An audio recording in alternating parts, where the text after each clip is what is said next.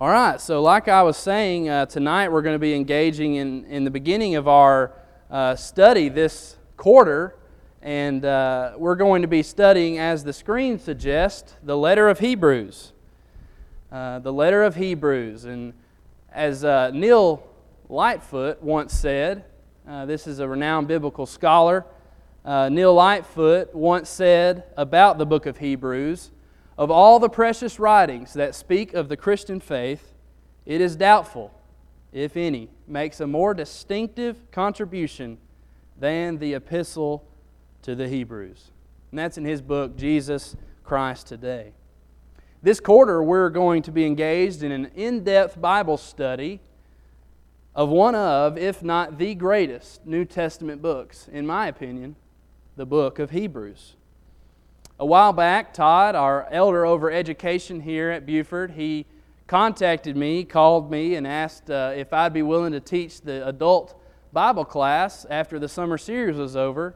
And of course, I said I'd definitely be willing to do that, and I would love to do that. And so then he said, "Well, what do you think you'd teach on? What would you like to teach on?" And so we started talking about that a little bit, and I told him I needed a few days to pray about it, to think about it, and that I'd get back with him. But it didn't take really long to realize that Hebrews was exactly the study that I think we should be engaged in right now. And in fact, after I made that decision, our youth group on Sunday mornings, they're going to be studying the book of Hebrews. The Last to Leaders this year theme is on the book of Hebrews. So I guess we're all just going to be learning about Hebrews together. And I think that's a great thing for all of us here at Buford. So I told him there was definitely a study I wanted to do, and it was Hebrews, and he thought that was a great idea. I don't want to do Hebrews because I've done it before. I don't have a Hebrews series in my back pocket.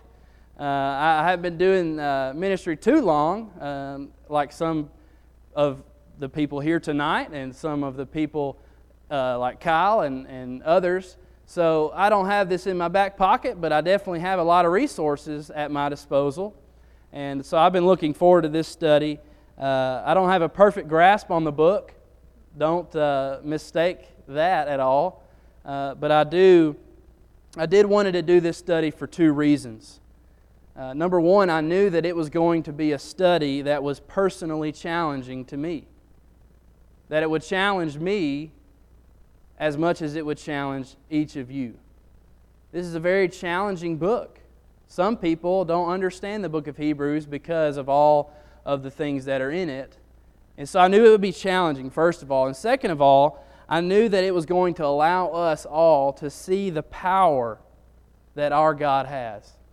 The power that our God has all the way through His providence from the Old Testament into the New Testament today.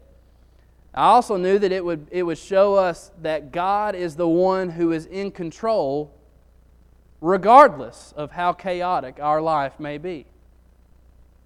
Our lives are very chaotic right now, aren't they? And they have been for such a time. But this series of lessons hopefully will show us that God is in control. He always has been and He always will be. And I wanted us each night this quarter to be encouraged by that fact. Encouraged as we leave this building, or if you're at home as you leave your screens, to know that God is in control of our life. I want us to be uplifted. I want us to be encouraged. I want us all to have that attitude as we leave these studies each week. And then most importantly, I want us to all grow in our relationship with God as we learn about His will for our life. And with that, we really do need to get started with talking about the book itself. We're going to begin by talking about the purpose of Hebrews. When you look at the book of Hebrews, unless you've never seen it before, you know that there are 13 chapters in the book of Hebrews, and each one of these chapters, almost each one of them, is going to take an element of the Old Testament, the Old Law, and it's going to put it directly beside what its New Testament counterpart is, and it's going to compare what we had in the law of Moses to what we have in the law of Christ. And here at Buford, I know we have a lot of readers, a lot of people who love to read, a lot of people. John Beer is a security guard for the Sunflower Preschool, and he's always reading some book. I mean, the guy never stops reading. I know we got a lot of readers at Buford, and if you're looking for a supplemental a commentary or something you could read to help you in this study in the book of Hebrews, the greatest commentary, the greatest supplemental reading that you could possibly have is just the Old Testament. The Old Testament is going to provide you the greatest commentary possible on the book of Hebrews, because if we didn't have the Old Testament, none of what Hebrews talks about makes any sense at all. So when we look at this study, this quarter, we're going to have to understand that a lot of it is from the Old Testament. We're going to have to see what the Old Testament is talking about to understand what the Hebrew writer is saying in the New Testament. So we're going to have to consult the Old Testament a lot to get some context. And I think that's where a lot of people just, I'm out. I don't really want to engage in that kind of depth of study. I don't want to really, let my mind go that deep. It's tiresome sometimes, and it's flip-flopping all the way back and forth, the writer of Hebrews is. But hopefully, throughout this study, we can get through it together, and we can learn a lot. Not only about this New Testament book, but about some of the things in the Old Testament that we may have forgotten or may not have known ever. Because without the Old Testament, the book of Hebrews makes no sense. The book of Hebrews is useless. It's meaningless without understanding the Old Testament. That's how important the Old Testament is even to this day. And perhaps that's why Paul would say, in Romans 15 verse 4, he says, "For whatever things were written before time were written for our learning, that we through the patience and comfort of the Scriptures might have hope." And also he says in Galatians chapter 3 and verse 24, "Therefore the law was our tutor to bring us to Christ, that we might be justified by faith. But after faith has come, we are no longer under a tutor." Again, that's Galatians chapter 3 and verse 24. So we have to understand that the Old Testament is not only important for the study of Hebrews, but it's important for the study of the overall Christian. And so often, so many of our curriculums, so many of our studies are so focused on the New Testament, and I think there's a good reason for that. That's our covenant, right? It makes sense that we study and spend so much time devoted to New Testament things because we are New Testament Christians. But sometimes it is very important for us to look at the Old Testament, because without it, we would not have this tutor, this guardian, this tutor that brought us to Christ. That's why we should look to the Old Testament, and that's why we're going to do so this quarter. This study, we're going to have to consult the Old Testament to provide this context and to have a better understanding of what the Hebrews author is trying to convey. You know, if you've been tuning in, let's see if this will change screen. If you've been tuning in to our Ministers of the Round Table study, you'll know that, and this is our new logo, the great James Lester Hall worked on that, and we're excited to have a name for it finally. But if you've been tuning in on Sunday nights to our Ministers of the Round Table, we've been covering specific books sometimes and sometimes not. But when we cover specific books, if you'll remember, we always make sure when we cover Titus or when we cover James that each study we talked about the purpose that the author had of why that book was written.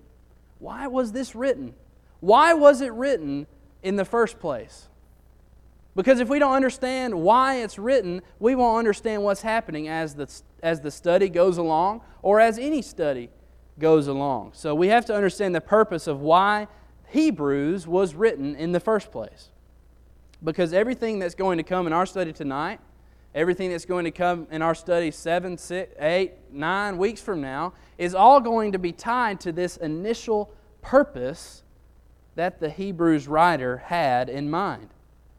Usually we can find a specific verse or an individual verse to sort of encompass the purpose of the epistle, But with our study in the book of Hebrews, I really didn't think it was necessary to find one verse, because really the entirety of the book provides the purpose of the book of Hebrews.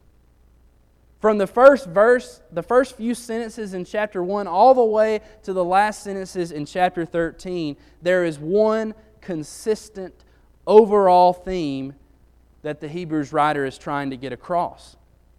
And that is, as the title of this study indicates, the title of this study is Hebrews, the Better Letter. The Better Letter. So this is a paragraph I wrote. It's not good, but hopefully it'll do the job to let us understand what the purpose of the book of Hebrews is. It says, Hebrews is the letter of better. The author continually attempts to compare what God offered in the law of Moses to what He now offers in the law of Christ. And after each point, the writer leaves no doubt that there is no comparison to be made. The law of Christ is better. This letter provides the most encouraging, uplifting, and inspiring message for readers today. God's sovereignty, providence, and power is displayed throughout the epistle. Hebrews is a beneficial study in the midst of our current trials because we can see God has a plan and is the one who is ultimately in control. In this quarter, we're going to investigate how God has, in these last days, spoken to us by His Son. Hebrews 1 and verse 2. So this quarter, we're going to be realizing, maybe remembering, how great it is to be a Christian. How great it is to be a follower of Christ. How amazing it is. How blessed we are to be under the law that we have been given. You know, sometimes I think we forget how great it is to be a Christian. Sometimes I think we don't realize, and we tend to let it dull on our hearts and minds, how great and how blessed we are to be followers of Christ. Sometimes we start to think about all the things that we can't do as a Christian, right? Sometimes we start to think about all the things that we might be missing out on because we are Christians. And sometimes we think about how hard it is to be a Christian, and we forget how well off we really have it. Well, this study, this quarter, I'm going to try to help all of us, and myself included, understand and remember and realize, maybe for the first time, just how great it is to be a Christian. That's a message that we don't really talk about as much because it's, well, it's good to be a Christian. Why are we here? We wouldn't be here if we didn't think it was good to be a Christian. Well, some people need to realize, yet again, it's good to be a Christian. And the book of Hebrews tells us why. You know, I'm reminded of the song my mom used to sing. It didn't matter where we were or what we were doing. She was always singing some song or whistling some song. And one of the songs she would sing is, "Isn't it grand to be a Christian?" Well, she didn't say isn't it. She said isn't it. Isn't it grand to be a Christian? Isn't it grand? Right? And we would just go along our way and she would sing that song and it's stuck in my head.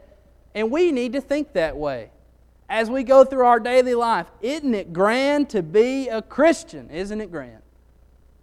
The study of Hebrews is going to make us feel that each and every night, I hope. So just to sort of whet your appetite, by the way, I thought that was W-E-T, appetite, my whole life. The phrase whet your appetite is W-H-E-T. Couldn't believe it. Blew my mind today. And so that's what I learned today. To whet your appetite of where we're going to be going in this study, on the screen we can see all the different better thans that we're about to study. All the different better thans that the book of Hebrews is going to talk about. Next week we're going to talk about how Jesus is better than the angels.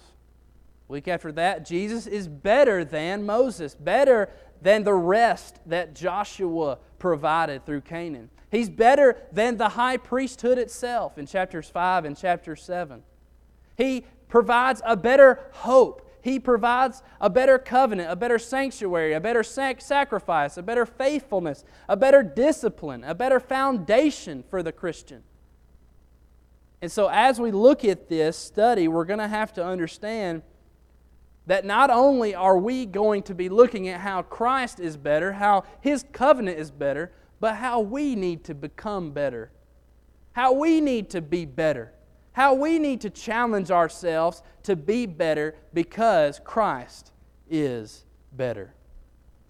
And to me, as you look at this list of things and as you understand more fully who Christ is, who the Son of God is, who the Messiah is, there is no greater study that we could be engaged in my opinion, that could confirm our faith in Christ and our faith in the church than the study of the book of Hebrews.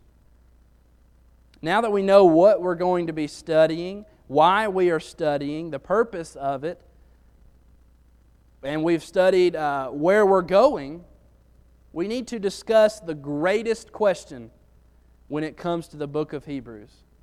The greatest question among scholarship and biblical criticism, without a doubt. If you were to ask any biblical scholar, what is the most difficult thing about the book of Hebrews? Well, it would obviously be who produced it. I would have written author, but it didn't start with a P. The first point was we talked about the purpose. The second point is we're going to talk about the producer. Who produced this work? Who is the author of Hebrews? Who wrote the epistle? You know, I'm here to tell you tonight of all the questions in the New Testament that you could ask. Of all the questions that you could ask a biblical scholar or Jesus one day when we're with Him. You know, some might ask, what's the deal with Mark 16, right? Well, I mean, why is it all these verses not in some Bibles and there's this, you know, there's this thing going on? Well, some might ask, what's the deal with the woman caught in adultery? You know, was that really supposed to be there, or was it supposed to be another place? The greatest question in my mind when it comes to New Testament studies is, who wrote the book of Hebrews? Who wrote it? Because the most talked about and heavily contested discussion in biblical criticism sometimes for some people, for some groups, is the authorship of Hebrews. And I think the reason that is because there are so many wonderful things about the book of Hebrews. It is such an encouraging book. It is such a challenging book. It is so well written. It is so applicable. It is so professional that we want to attribute it to someone, right? We feel the need to attribute this to someone. Someone needs the credit for this great book. I mean, when it comes to the New Testament, my favorite books are probably Acts, Romans, and Hebrews. It's one of the top 3, really. So somebody has to get credit. Someone has to be credited with this great work, and I think that's why there is so much discussion about the authorship of Hebrews. Because there are other books that we're not so sure about who wrote it in the Old Testament. There are other books that aren't heavily contested. Well, this one's so heavily contested because of how great, how obviously amazing it is that we want to attribute it to someone. And before we even launch into the discussion of authorship, I don't want to bore you with too scholarly of information. I don't want to lose you tonight. I don't want you to think, well, I don't understand anything that's coming out of his mouth. I hope that's not what you get out of the discussion we're about to get. I try to make things pretty easy to understand because that's how I have to get it to understand sometimes. So we can't, even though I don't want to bore any of you, I don't think it's right for us to launch into a study on the book of Hebrews without discussing the most heavily contested, heavily debated thing about the book itself, right? It wouldn't make sense for us to talk about Hebrews if we weren't willing to even look or talk about the most heavily debated aspect of the book we're going to be studying.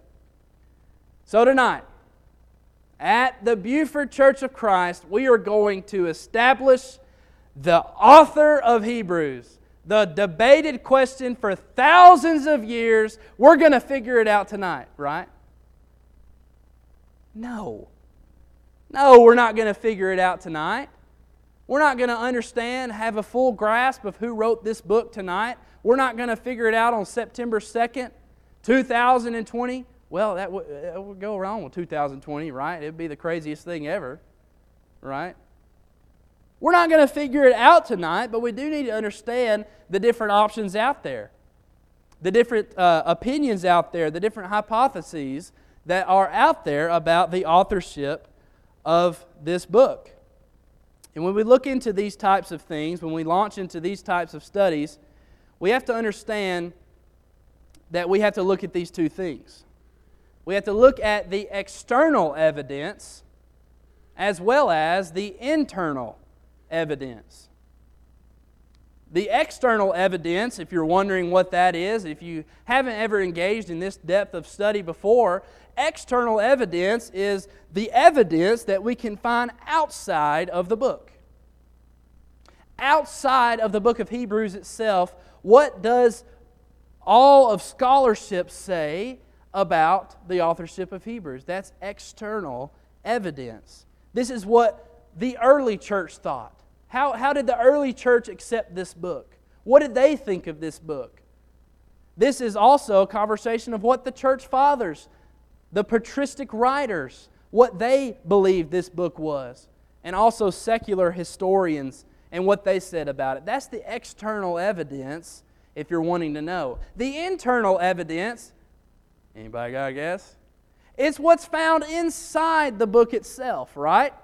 Inside the book is the internal evidence that we can look to, to understand who wrote this book or have a better idea about it. This is going to be a deeper study for some in scholarship about the language, the certain language used, the linguistic structure that is used and employed throughout the book. And sometimes the thematic things, the parallels between other books can help us understand this internal evidence. Maybe did they put their name on it, right? Well, if they put their name on it, it makes a lot of sense to think, well, that's who wrote it. So we got to investigate the external evidence and the internal evidence. And with that, the most traditional view of the author of Hebrews is to say that Paul wrote it. That the great apostle Paul wrote it. I mean, why wouldn't he have written it?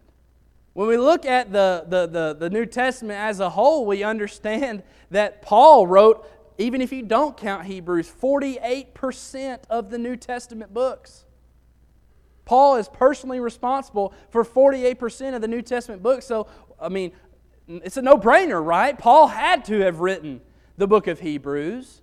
On top of that, it sounds a lot like Paul in some places. There are some thematic parallels. So why don't we just chalk it up, etch it in stone, it was Paul? Well, it's just not that easy. It's not that easy to just simply say, well, he wrote almost half of it, he might as well have written this one. But that's what some in the early church, that's what some in the patristic writers, that's what some even today in the church tend to say is, well, it had to have been Paul. But it's just not that easy, and I'm going to tell you why. But first, let's talk about why it makes sense for it to have been Paul. Here is the external evidence in favor for Pauline authorship.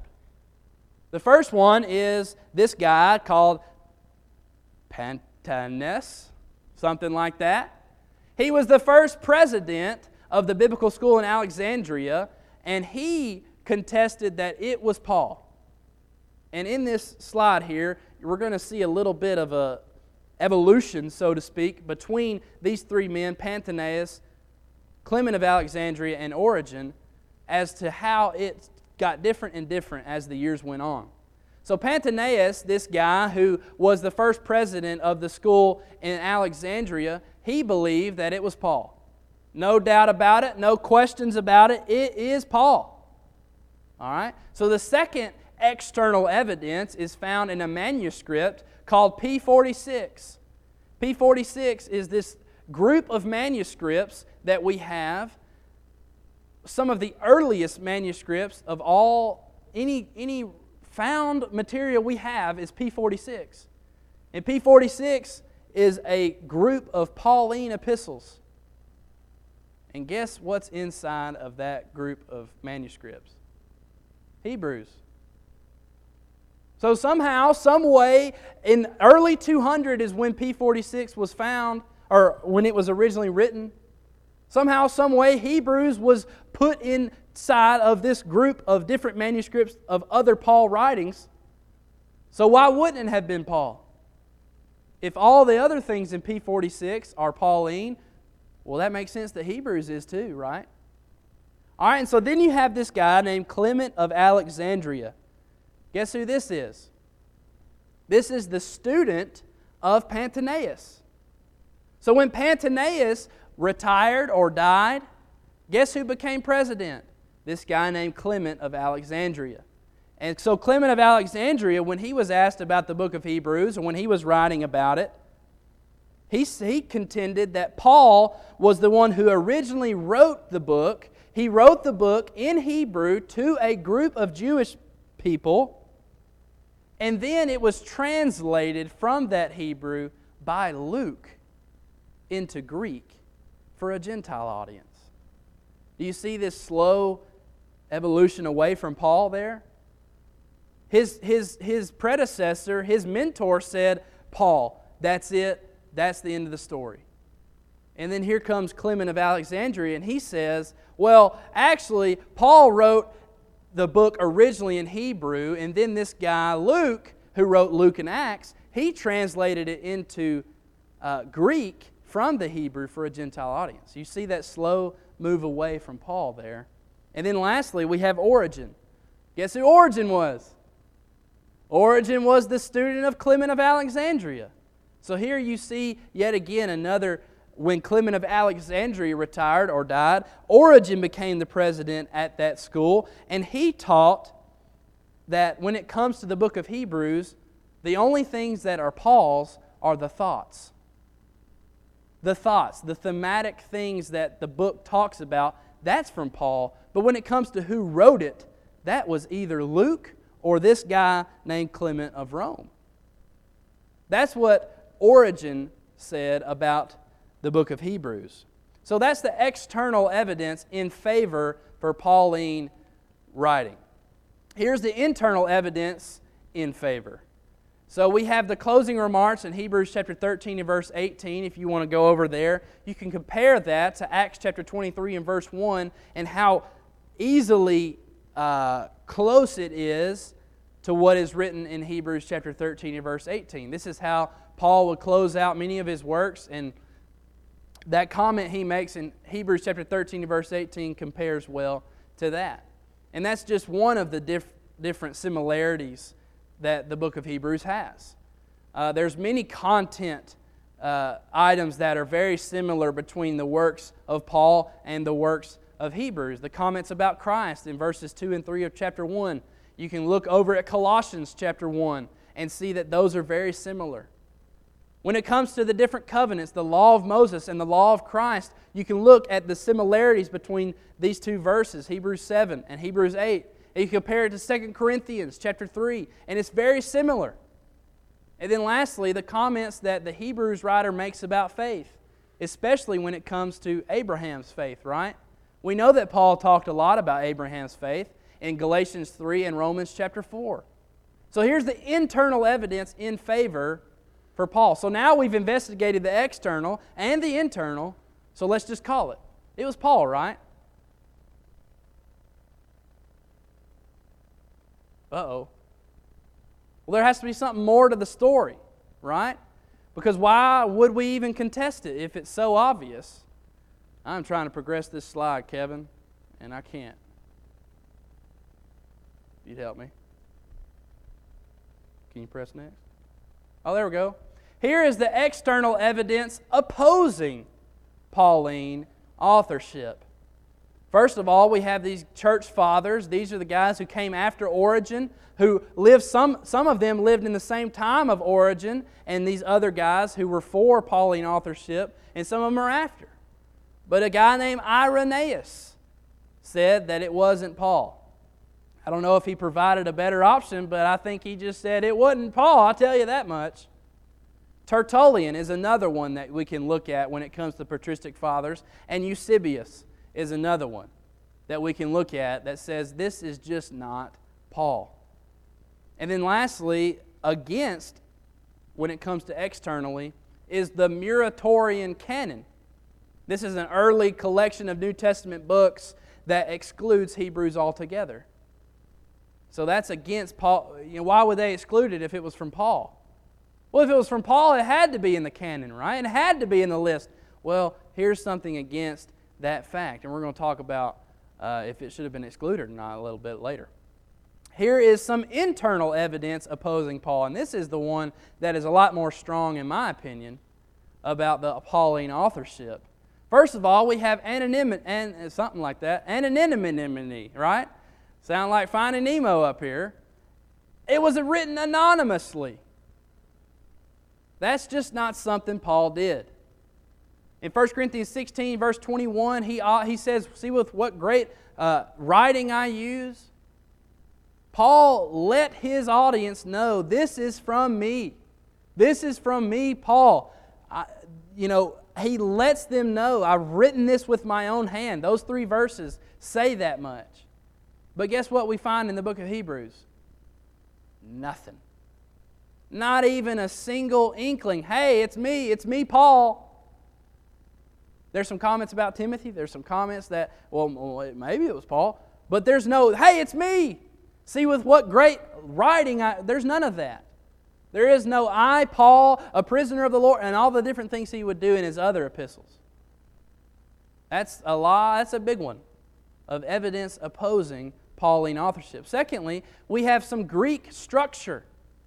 When we look at Paul's other writings, he wrote in Greek, but it wasn't polished. It wasn't polished and educated writing like Luke would be, or like some other writers of the New Testament were, like Peter and some others. It's not polished, but the book of Hebrews is polished. It's one of the most polished, structurally right books in the entire New Testament. So that goes really against Paul as well. And then lastly, here's another one, Greek word usage. The Hebrews writer is just not using the same words that Paul used in his other writings. In fact, when we look at that, let me see this here. I have it down. I believe there's 164 different words that are used in the book of Hebrews that do not occur in the entire rest of the whole New Testament. 168 words that do not appear anywhere else in the New Testament but in the book of Hebrews. Well, since Paul wrote 48% of the New Testament, not even counting Hebrews, well, doesn't that make sense that where's this new vocabulary all of a sudden? Why are you using all these different words? And then also, if you want to look directly at the works of Paul, 124 extra words on top of that 168. I know it's a lot. Sorry. 124 words on top of the 168 when it comes to the book of Hebrews do not appear in any of Paul's works. 124 words that are dissimilar from what Paul would write and what whoever the Hebrews writer wrote. So, when we look at this, are we ready to count Paul out?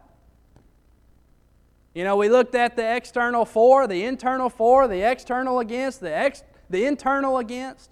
So let's make up our mind. Was it Paul? Well, there must be some better options out there, or this was the option. Right? Who was it? Who wrote the book? What are the other options out there? If Paul didn't write it, who did it? Well, some would have you believe that it was Barnabas. Barnabas, the man in Acts chapter 4 that we find the man who was responsible for Paul even becoming a successful apostle, a successful disciple, Barnabas, the son of encouragement, right? Well, what is the external evidence suggesting it was Barnabas? Well, that's what Tertullian said, one of these patristic writers. This church father, he lived from 160 to 220 AD. And he believed that it was Barnabas. Guess what other external evidence we have? Nothing. All right? So here's the internal evidence in favor for Barnabas. And there is a couple here. In Acts chapter 4 and verse 36, we find that he was a Levite. Well, what would that mean? That means he would have an understanding of the priesthood, right? If he was a Levite, Acts chapter 4 and verse 36 says that he was a Levite. His name is son of encouragement. That's the second point right there. What is the whole goal of the purpose of Hebrews, right? It is to encourage. It is to encourage a Jewish audience to know that they've made the right decision in becoming a Christian. You've chosen the better covenant, the better person to follow, all the things we've talked about. So there is the internal evidence in favor for Barnabas writing it. Well, what's the problem here? What's the negative? It sounds great. You know, it sounds like a good idea there, Tertullian. But there is not a single other church father who would contend it was Barnabas. There is not another work that we have of Barnabas that we can compare it to see this language style, this stylistic thing, this thematic thing we're trying to find as we look at these books. So there's the negative on Barnabas. Well, if it wasn't Barnabas, then it had to be Luke, right? Was it Luke? Well, if it was Luke, here's the external evidence suggesting it may have been Luke, and that's Origen, right? Origen was the one who said that Luke was the one who wrote it, and he got all of his thoughts from Paul. Well, that makes sense, doesn't it? Because who was with Paul in the book of Acts? Well, that would be Luke. Who wrote the book of Acts? That was Luke. So we have a lot of evidence suggesting when it comes to this internal evidence for Lucan, is what the word is, Lucan authorship, is that he knew Paul and Timothy. He knew them well. He went on missionary journeys with them. And there are also major similarities in the language uses and the stylistic structure between Luke and Acts and Hebrews and all the polished Greek and all the things we've talked about. So there's a lot of internal evidence in favor for Luke to have written the book. Well, let's give it up to Luke, right? It was Luke. Well, what's the problem with that? Well, only one external evidence suggests that it was Luke, and that's Origen. So there's a lot of problems we have with saying that it was Luke. I think it's a better option than Barnabas. I think it's a better option than some of the ones coming. But nonetheless, there's an option for you. Maybe it was Luke. And then here's one that's going to confuse a lot, is Clement of Rome. Who is this guy named Clement? Clement of Rome lived before AD 100, and he was heavily involved in the church at that time. And in fact, he wrote a book to the Corinthians. It's a non-inspired book. It's a non-canonical book. But guess what that book has? Well, Origen was the one who suggested it was either Luke or Clement of Rome, right? So here's the internal evidence. There's major similarities in the language use in this non-canonical book that Clement wrote to the Corinthians. There's a lot of similarities between that and what we find in the book of Hebrews. So maybe it was Clement of Rome. Well, what's another option? Here's one. What if it was Apollos? We all know who Apollos was, right? What is the external evidence supporting or in favor of Apollos? Well, guess who it was? Martin Luther was the one who popularized the idea that Apollos was the one who wrote the book of Hebrews. And guess when he popularized that idea? The 16th century. Is that early attestation? Is that early? Is that among the church fathers, the patristic writers? No. Someone 16 centuries later is like, it was Apollos. So that's not really good support. That's not really good evidence that we find externally. But guess what we find internally? We find some pretty good evidence. Some pretty good evidence is the fact that he was an Alexandrian Jew. He was closely associated with Paul, obviously. He knew Timothy, obviously. And guess what we find about him? We find out about Apollos in Acts chapter 18, verse 24. Sorry I didn't write it up there for you. Acts chapter 18 and verse 24 through 28, we find all about Apollos. And guess what he was? He was an eloquent speaker. He also had a good knowledge of the Old Testament. He had to be corrected a little bit by Aquila Priscilla, right? But he was a great speaker. He was a great, eloquent man, it says.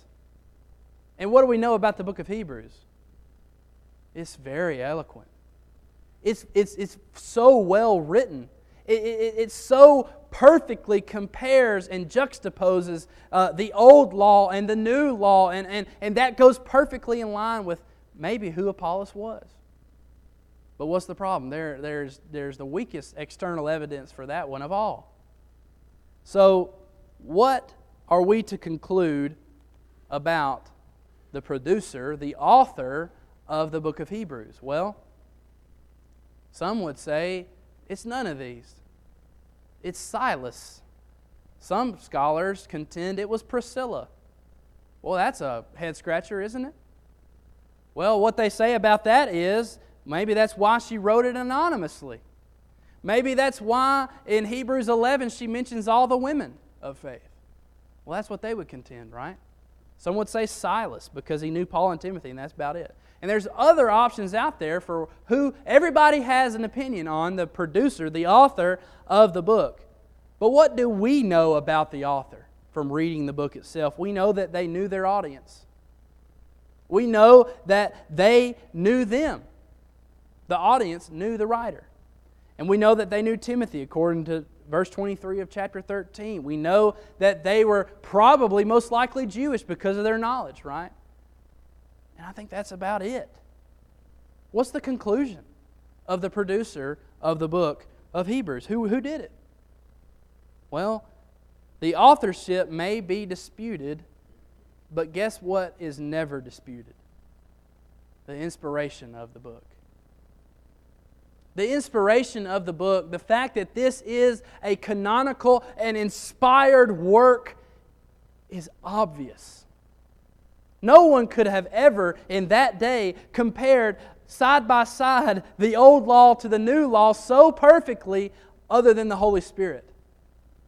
And all the references that are used, the inspiration was never in question. It was simply just the author. In fact, the book of Hebrews was accepted from the jump, from the very beginning by those who were in the Eastern church. Those who were in the east of the church accepted it. They accepted that it was Paul.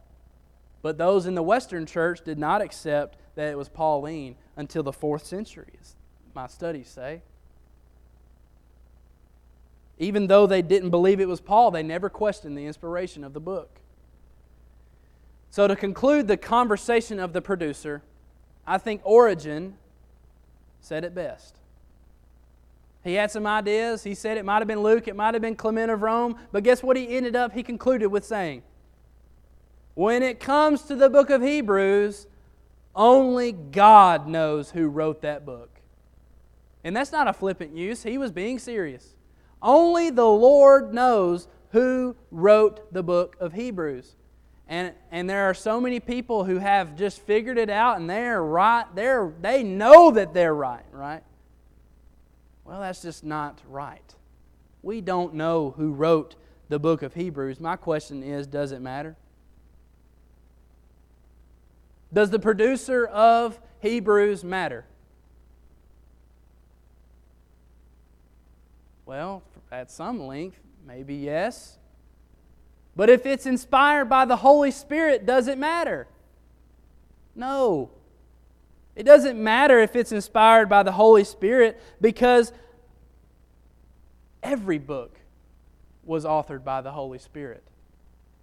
Every canonical, every inspired book was written by the same part of the Godhead, the Holy Spirit. You know, the same Spirit that inspired Peter Guess what that Spirit did? It inspired Paul. The same Spirit that inspired Paul inspired whoever wrote the book of Hebrews. And I think that's really the beauty of the book of Hebrews, in my opinion, is that it is an anonymous letter. Well, why is that, Ben?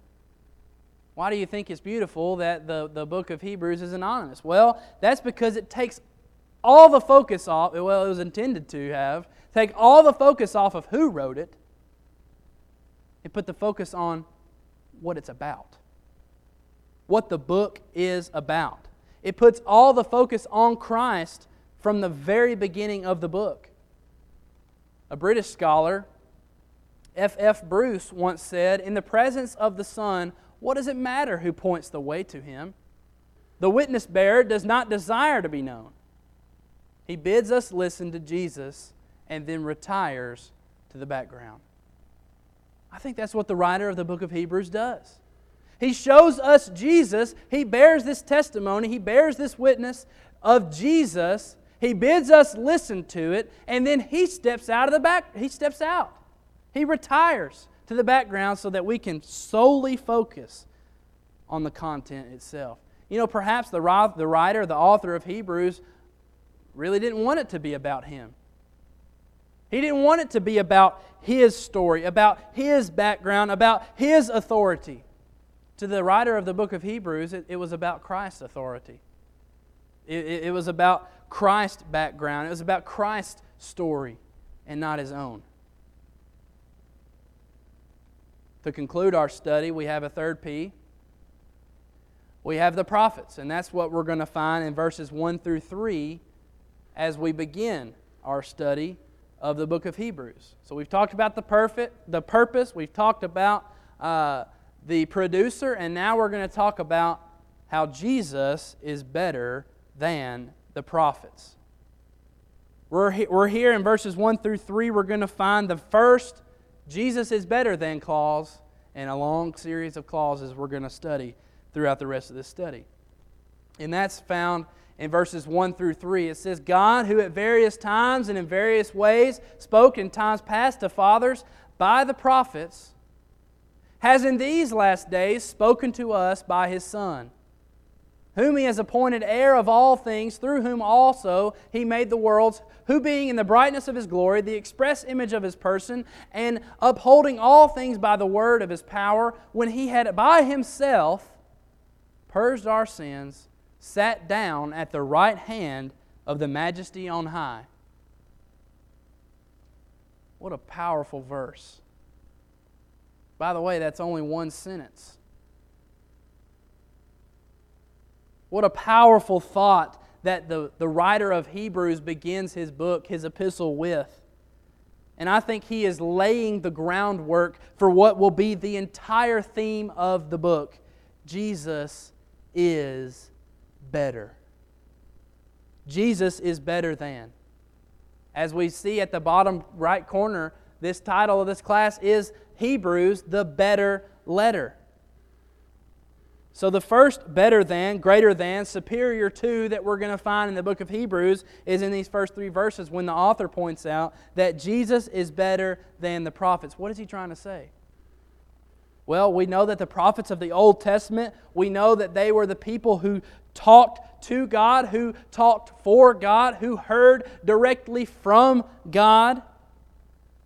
In fact, if the people needed to know what God's will was, they went to the prophet, right? They went to the prophet for them to tell them what God's will was, what God wanted them to know. If they needed to communicate a message to God, who did they go to? They went to the prophet. And they often would talk to God on their behalf. So here we see in this verse, in the former days, God spoke to who? God spoke to the prophets in the former days. But in these last days, He has spoken to us by His Son. So we understand that the prophets, these former communicators for God in days of old, when they received a message from God, what did they say? They went back to the people and said, Thus saith the Lord, right? And then there's the message from God. So that's what was going on in the Old Testament. in the old days, but in these last days, God has spoken to us by His Son. And my question is, why is Jesus greater than, better than the prophets? Why? Why is Jesus better than the prophets? What are you trying to say, writer of Hebrews? Well, Jesus is obviously better than the prophets, and here's why. Here's just a few answers. They're simple. How about the fact that Jesus is the Son of God? Who were the prophets? They were mere men that God chose. They were mere men that had flaws, that had failures, that had shortcomings. And who is Jesus? He's the author of our faith. Hebrews writer's going to say in Hebrews chapter 12. Jesus is the Son of God, not just a mere man. He was a man, but He was also deity. He was also God in the flesh. Here's another reason why Jesus is greater than the prophets. Guess how many Jesuses there are? Guess how many Messiahs there are? There's only one. Guess how many prophets there were? Dozens, right? Dozens of prophets throughout the Old Testament. There's only one Jesus. There's only one Messiah. Guess what another reason is? Jesus is better than, greater than the prophets. Well, He's better than because guess what His connection to God is? His connection to God is a father and a son. His connection to God is not separated by sin. His connection to God is 24/7, undoubtedly, totally connected to God. Guess what the connection the prophets had? Well, there was sin in the way. There was a barrier between them and God. Guess what else? Their connection to God was often sporadic. They would hear from Him sometimes and not hear from Him in others. We know Jesus, as the prophet, was never disconnected from God. And here's the final reason that Jesus is greater than the prophets, is because what is Jesus' message? It's complete. The message of Jesus is finalized. It is complete. It is perfected. It was completed while He was here on this earth. Guess what the message of the prophets were? It was constantly changing, constantly incomplete. And they were simply speaking on things that sometimes they had no idea what they were talking about. You think Daniel understood what he was talking about when he was prophesying about all the different kingdoms that were to come? Do you think he would understand exactly what was going to happen and what those different beasts represent? No. Because he was speaking on behalf of God, who is infinite and He is finite. Well, guess what Jesus is? He's infinite up there with God.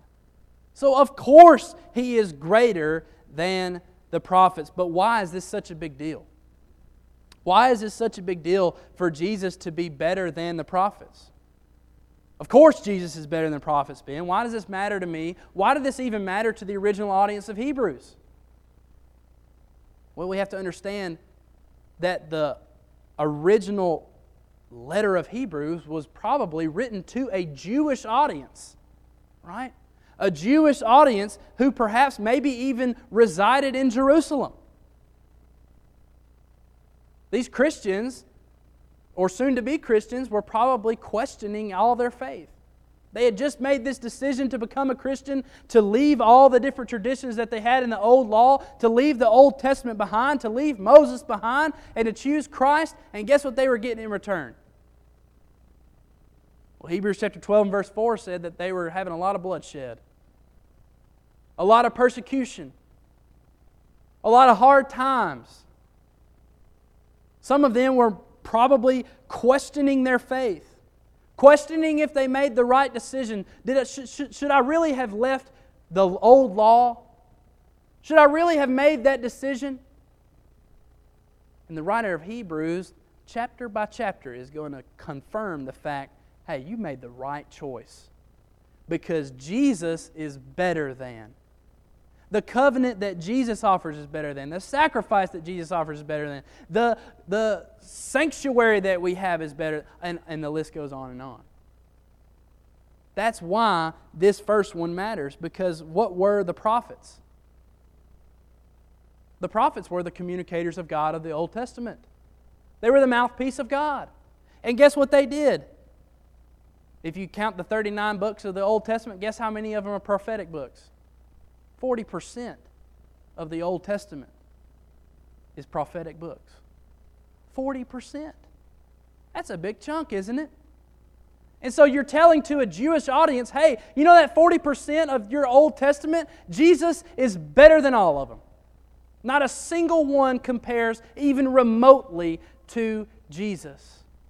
What the Hebrews writer is saying, that Jesus is superior to every prophet who went before Him. Isaiah is nothing compared to Jesus.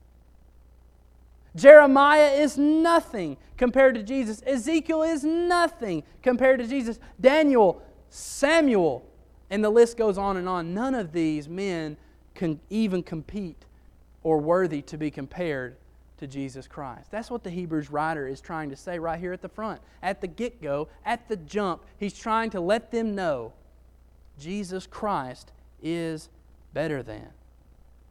Because the Hebrews writer understood how well read these readers were. They read the prophets. They read Isaiah. They read all of the things. You look at the gospel accounts, we see how well their knowledge was of the Old Testament and the prophecies. It just so happens that they were a little bit blind to how Jesus fulfilled all of them, right? So that's what the Hebrews writer is trying to do in these first 3 verses. He's saying Jesus is the one who has been, let's go back to the verse. Jesus is the one who has been appointed heir of all things. Jesus is the one through whom the worlds were made. Jesus is the one who is the express image of God. Jesus is the one who upholds all things and purges our sins. Jesus is the one that has the word of His power. Jesus is the Word. Right? That's what he's trying to say right here at the beginning. And tonight, as we close, we've discussed the purpose of the book of Hebrews. We've discussed perhaps who the producer of the book of Hebrews. And lastly, we've discussed how Jesus is greater than and better than any prophet that went before Him.